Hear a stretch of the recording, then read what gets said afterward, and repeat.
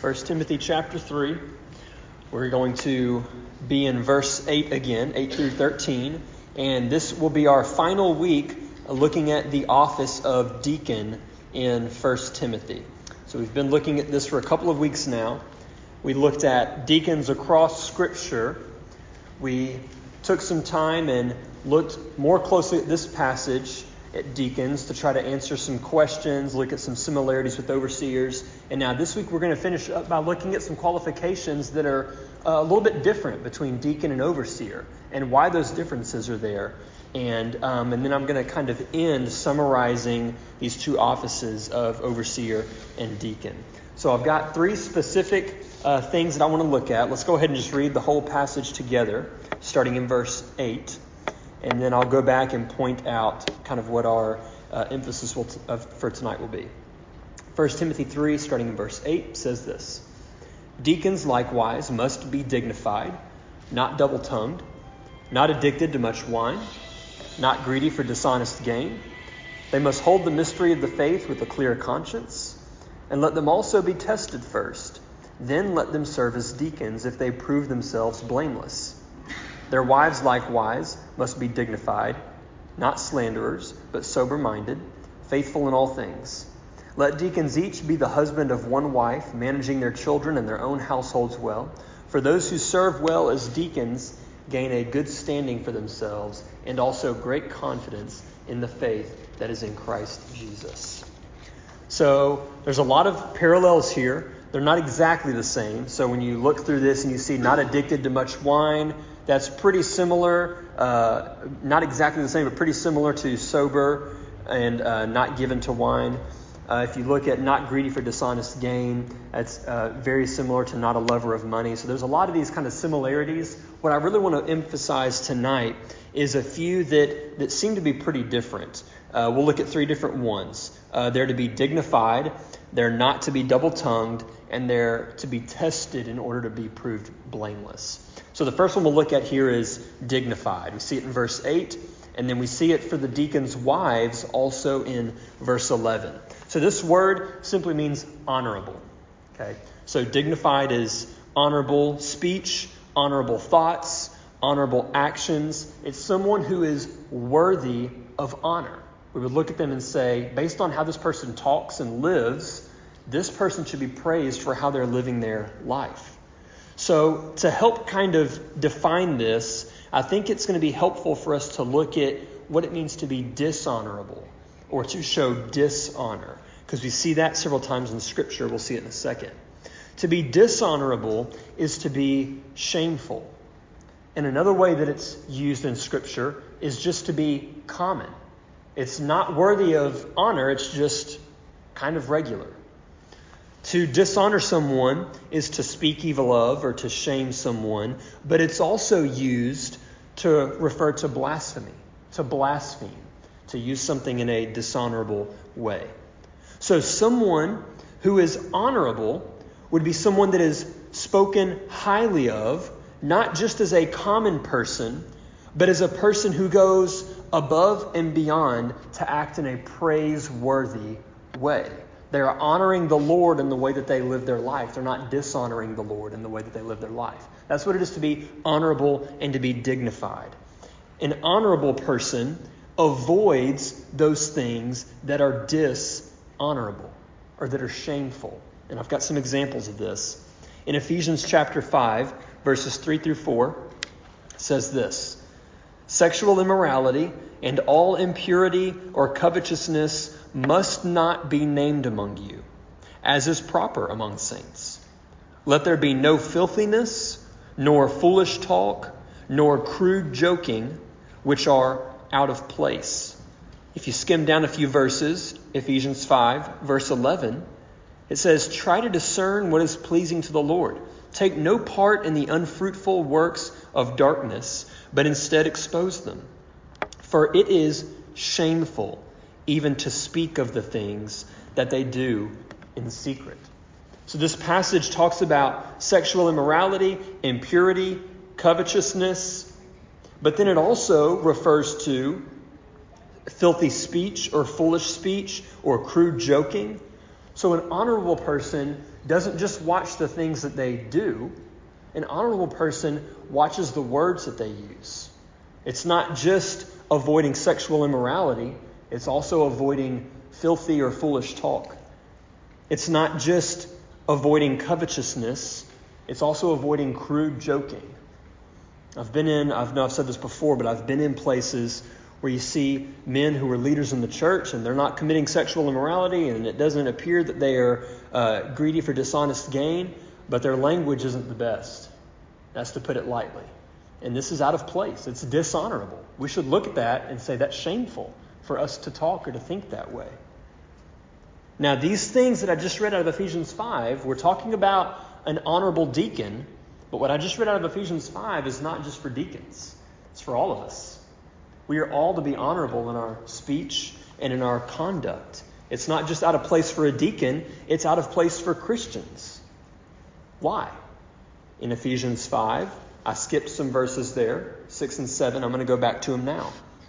Because of these things that I just mentioned, the wrath of God comes upon the sons of disobedience. Therefore, do not become partners with them. For at one time you were darkness, but now you are light in the Lord. Walk as children of light. The reason that this is out of place for Christians is because this is not who we are anymore. We used to be this way, but now we're not. We're made new. And because we are made new, even though we still mimic some of those things that we used to do, we pursue living according to what God has already declared us to be. I live as a Christian because God has made me a Christian. That's the process of being born again. That's what we were praying for Colt. That he would be saved and born again, and that would cause him to live differently. Sometimes we get that backwards and we say, well, I want to be a Christian, so I need to live differently so that I can become a Christian. And that's backwards. God saves us and changes us. And now, though we once were partners with the sons of disobedience, now we are children of light and we walk like that. So it's out of place for Christians to act this way because that's not who we are anymore. We're Christians now. The warning here is very sobering. If that is who you are, then you are not a Christian. That's what the passage is teaching. You are not that way anymore. Now you are children of light, so walk in the light. That's the encouragement. Christians walk in the light and bear the fruit of light. Deacons, therefore, should be dignified because it needs to be abundantly clear that that they don't just serve people, they serve the Lord first. So the deacon is a servant role, but it's not just practical service. They're a spiritual example also, and they need to exemplify that. So that's the idea behind dignified here. Second one here is not double-tongued. So this word here, you might actually be somewhat familiar with. This is the only place in the whole Bible that this word appears, this double-tongued. Okay? And it's a compound word, and part of it you may be familiar with is the word logos. It's the word that we see in John chapter 1, verse 1. In the beginning was the Word. In the beginning was the Logos, the Word. It can mean word, it can mean message, it can mean reason, like an argument kind of. It represents truth coming forth. So this word double-tongued is a compound word.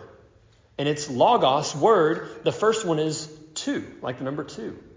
So it's literally speaking twice. You're speaking once in one way, and then you're speaking again in another way at the same time, but they're two different ways. And I'm going to give you an example of this. This double speech is to have a hypocritical tongue. It's to say one thing to one person, but then when you speak to someone else, suddenly your opinion's totally different. Could be that you're talking about someone. Oh yeah, I think they're a great person. That's wonderful. But then you talk to someone else, you can't trust them as far as you can throw them. Or you talk to one person, I think that they're terrific, they're so sweet. Talk to someone else, I don't like them. They're rude, they're jerks, I don't want anything to do with them. That's the idea behind being double-tongued. I think that we all have some experience with this.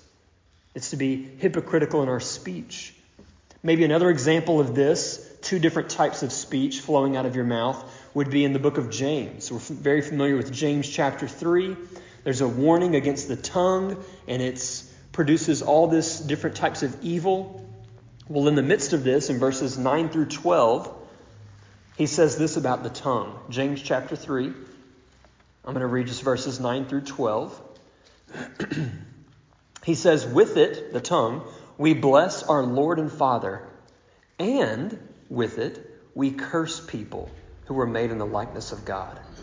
From the same mouth come blessing and cursing. My brothers, these things ought not to be so. Does a spring pour forth from the same opening both fresh and salt water?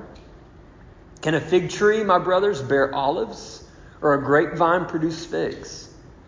Neither can a salt pond yield fresh water. So I think his point is clear. I don't go to a lake expecting to have both fresh water and salt water at the same place at the same time. That's not how it works. It's one or the other. And in the same way, we cannot walk around blessing the Lord, come to church on Sunday morning and talk about how great God is and holy, holy, holy is the Lord God Almighty, and then go around cursing people with our tongues.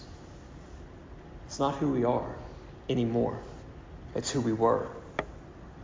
Deacons ought to have consistently pure speech.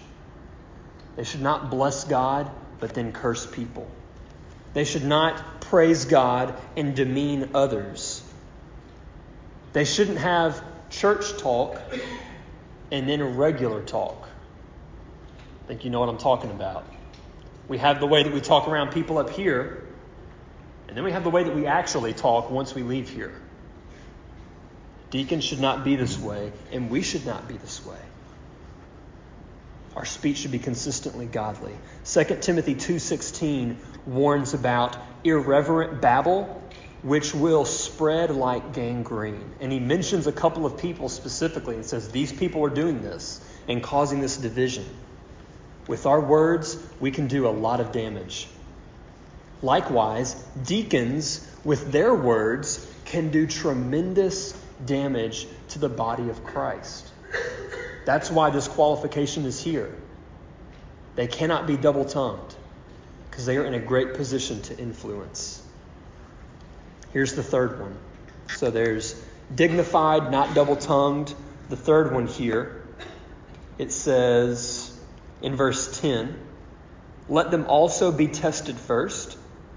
Then let them serve as deacons if they prove themselves blameless. So one question we might ask here is, why does a deacon have to be tested and an overseer doesn't have to be tested?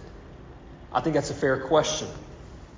We'll look at the nature of the test. What's the reason for them being tested? It says, let them serve as deacons if they prove themselves blameless. So when we think about the office of overseer, you can go back and look at this for yourself if you'd like. It's chapter 3 right above this, verses 1 through 7. Look through those qualifications, and one thing you'll notice is that their reputation, according to those qualifications, is already established. It ends by saying they're to be well thought of by outsiders in verse 7. Early on, we see they're to be above reproach. They're not supposed to be recent converts. These qualifications list and describe someone who is already well known. Their testing period, so to speak, has already taken place.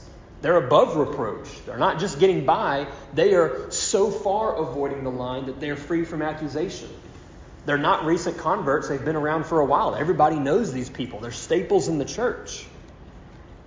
They're well thought of by outsiders. But for a deacon, it's not quite the same. It's different. A deacon can be a recent convert. We could have a deacon who was converted very recently. And for this reason, a period of testing might be necessary. Later in the book, Paul tells Timothy not to be hasty in the laying on of hands. I think it's in chapter 5. We'll get there eventually. But he tells him, don't be hasty in the laying on of hands. And his reasoning is there's going to be some good things that you can't keep from coming to light. But there will be some bad things that you can't keep from coming to light. And if you are hasty in laying on of hands and ordaining someone, you may regret it. But if you wait for these things to come out, you won't regret it. It could be that you notice something you wouldn't have noticed before. And it could be good or it could be bad. So a deacon should go through this period of testing. That's why Paul gives this qualification here. A deacon who isn't a seasoned Christian needs time to show these things. So I want to kind of spend the rest of our time tonight looking at and kind of consolidating everything we've looked at in the past few weeks. Okay? Well, I'm going to kind of combine some different things that we've mentioned and highlighted. I'm going to answer 4 questions for us because I think it's helpful for us moving forward. I've talked with the deacons, and one thing that's come up is, hey, we might need to look at ordaining some deacons soon. And so before we do that, we need to be clear on what a deacon is, what a deacon does, why we need deacons, and how do we obtain them. Those are the 4 questions we're going to look at. Number 1, what is a deacon?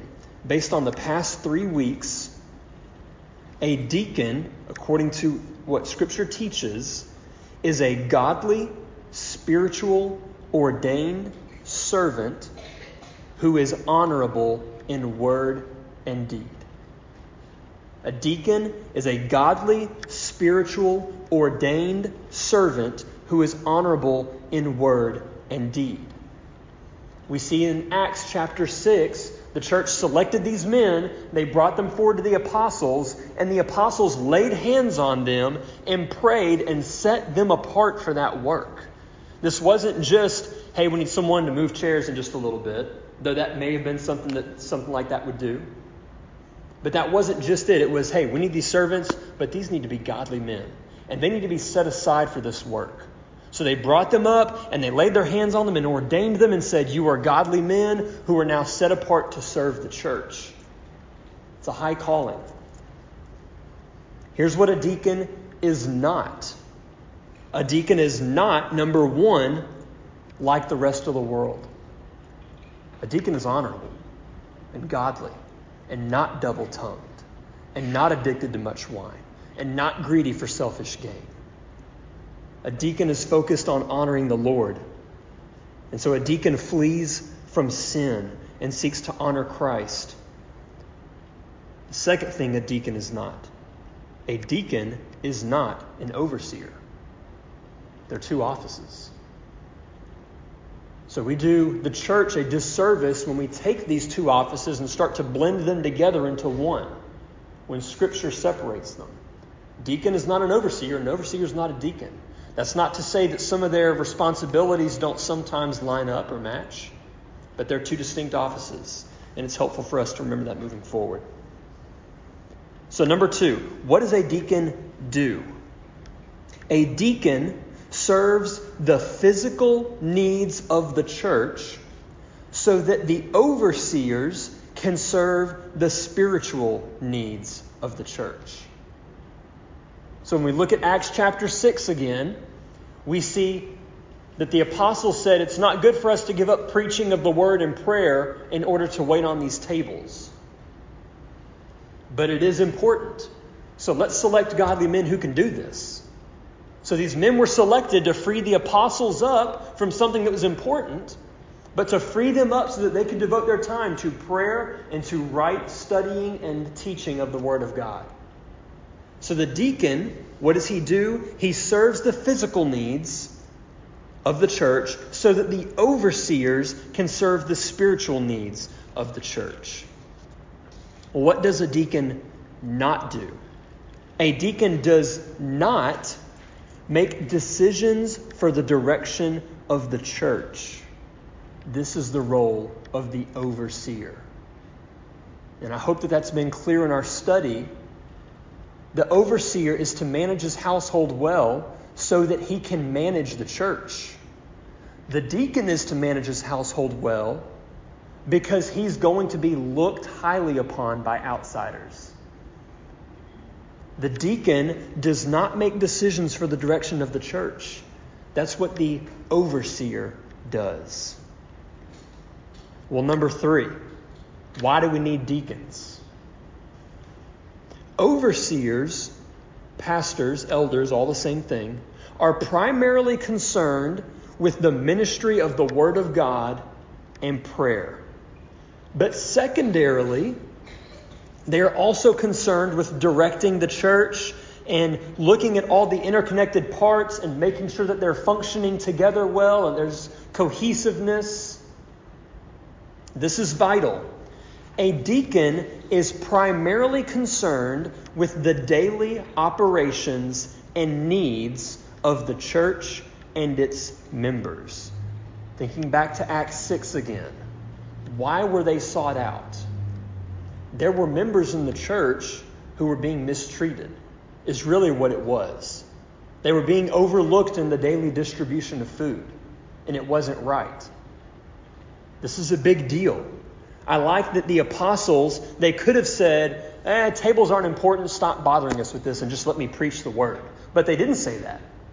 They said, this is important, so we need to find men, godly men, who can do this and do it right and make godly decisions for this.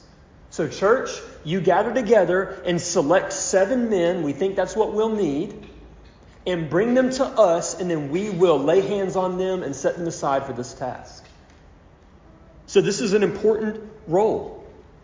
It's important enough for them to select godly men, not just random people, to ordain them in order to take care of the issues that were present.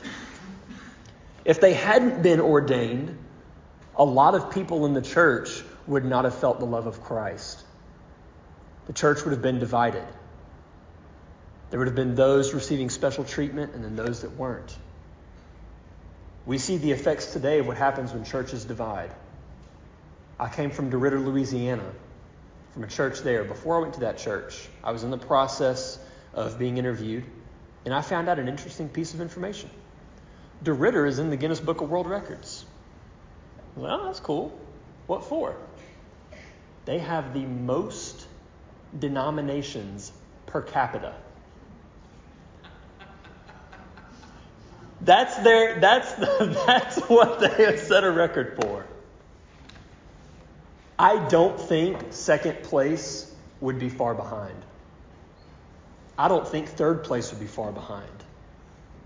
We can drive around here right now.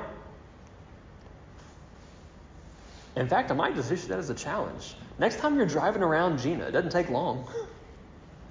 Let's just count how many churches we see that split because, well, a group of people really got their feelings hurt because of something.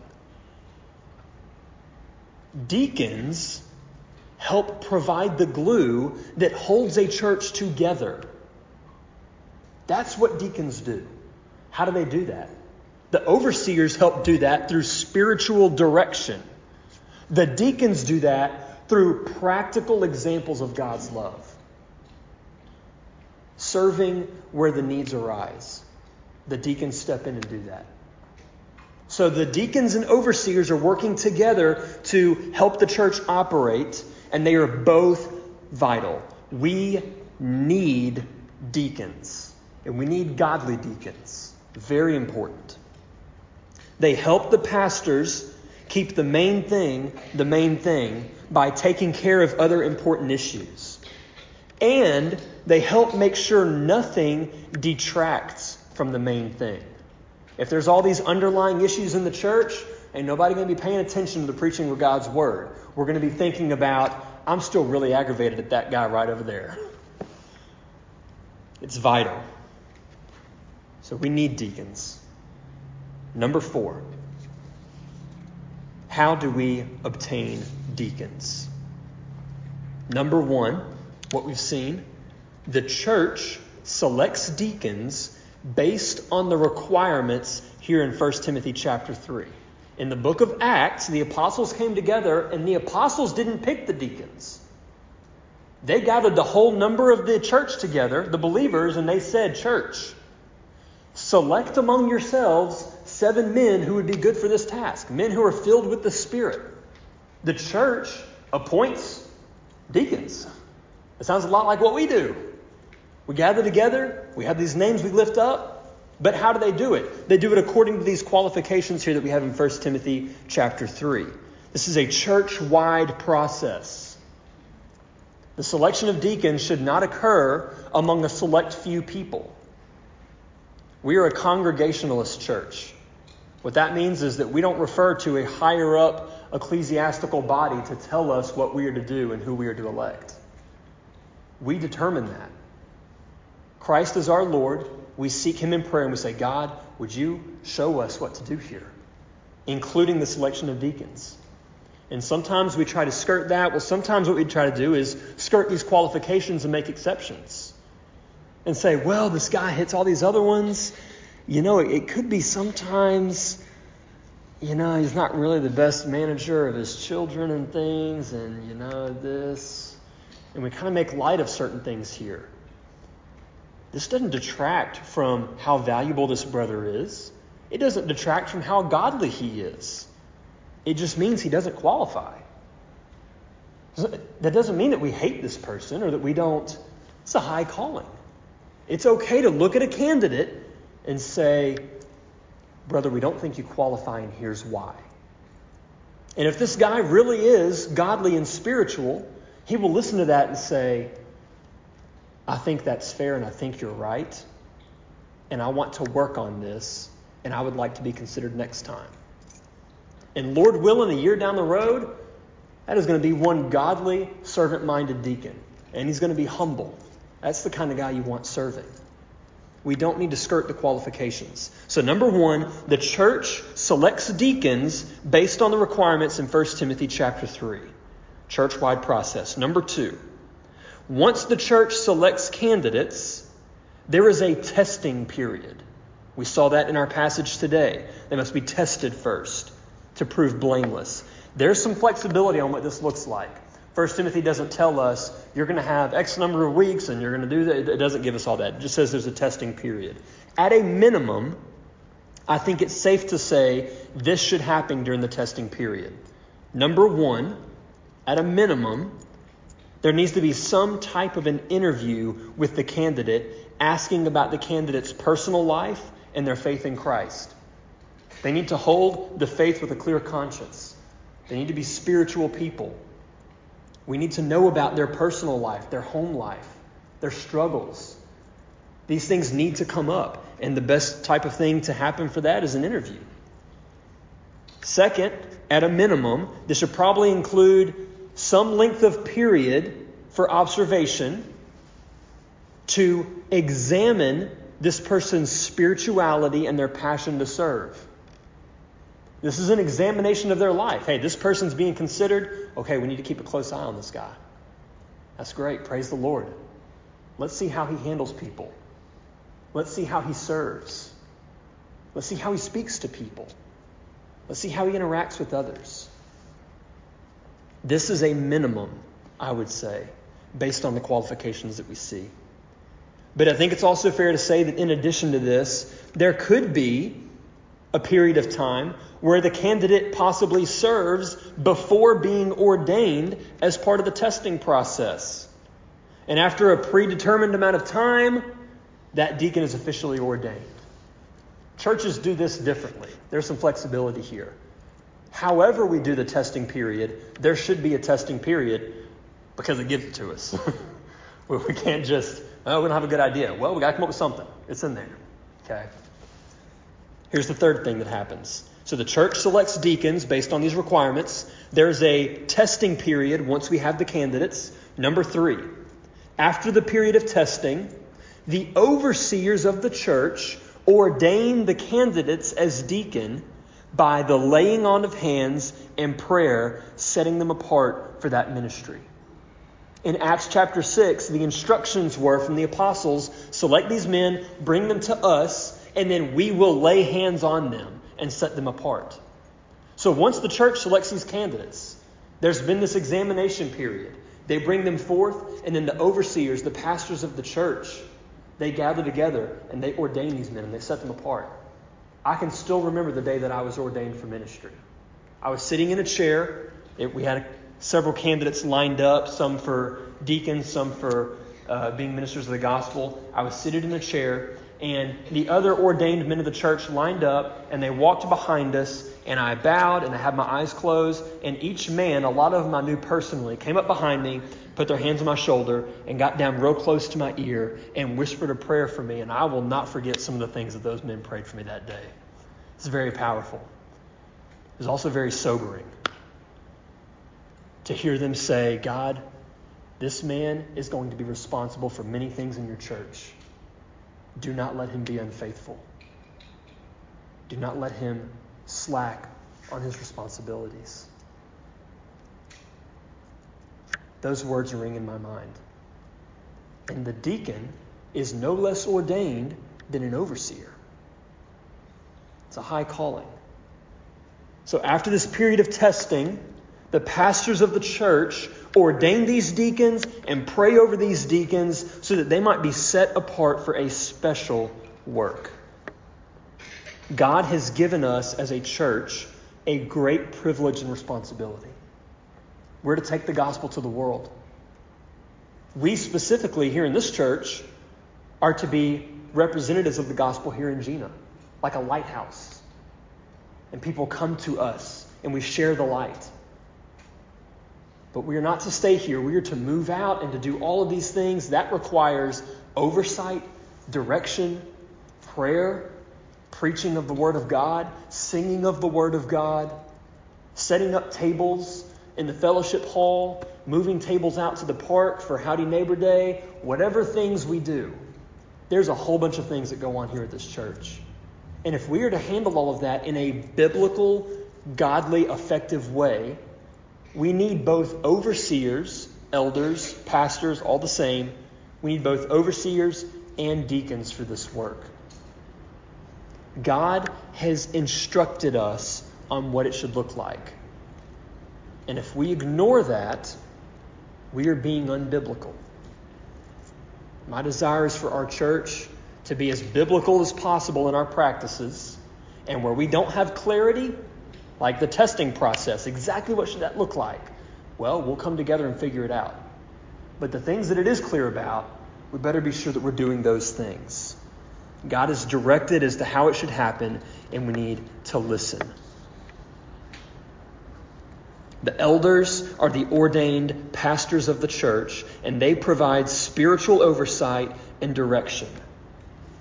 The deacons are the ordained servants of the church, and they take care of important physical needs so that the pastors can oversee the church through prayer and a proper handling of the word.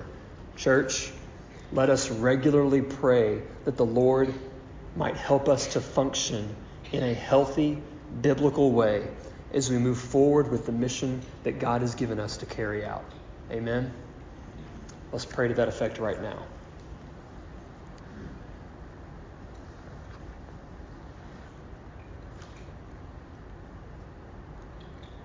God, we want to honor you in everything that we do here.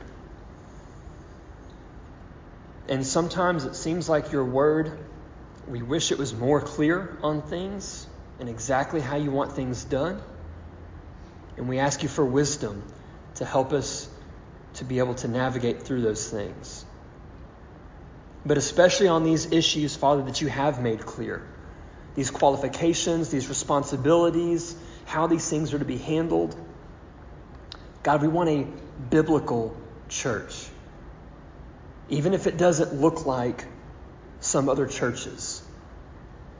Even if it seems strange or foreign to us, we want to be biblical. We thank you that you've given us your word. We ask that you would help us to be faithful to your word as we move forward with ordaining deacons and possibly overseers in our church. We need your guidance and direction on these things. Father, we want a healthy church. We don't just want to be properly structured, but we want to be filled with spiritual people who are feeding on Christ daily.